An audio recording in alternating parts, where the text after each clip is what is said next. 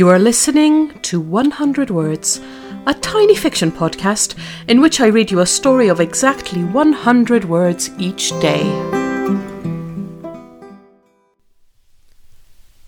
Season 2, Episode 164. Rider. The crowds are cheering. The noise is deafening. The music starts. She closes her eyes and breathes in deeply. Here she finally is, the dressage finals at the Olympics, a dream come true. She touches her heel lightly against her horse and they're off.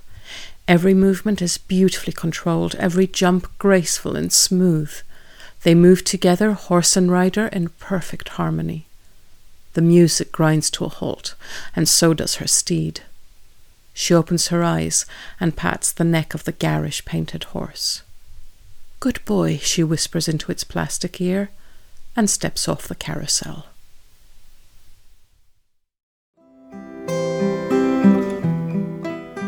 Thank you for listening to 100 Words. This podcast is written and produced by Marilisa Valtazano. If you enjoyed today's story, why not share it with a friend? Don't forget to tune in tomorrow for another 100 Words. Goodbye.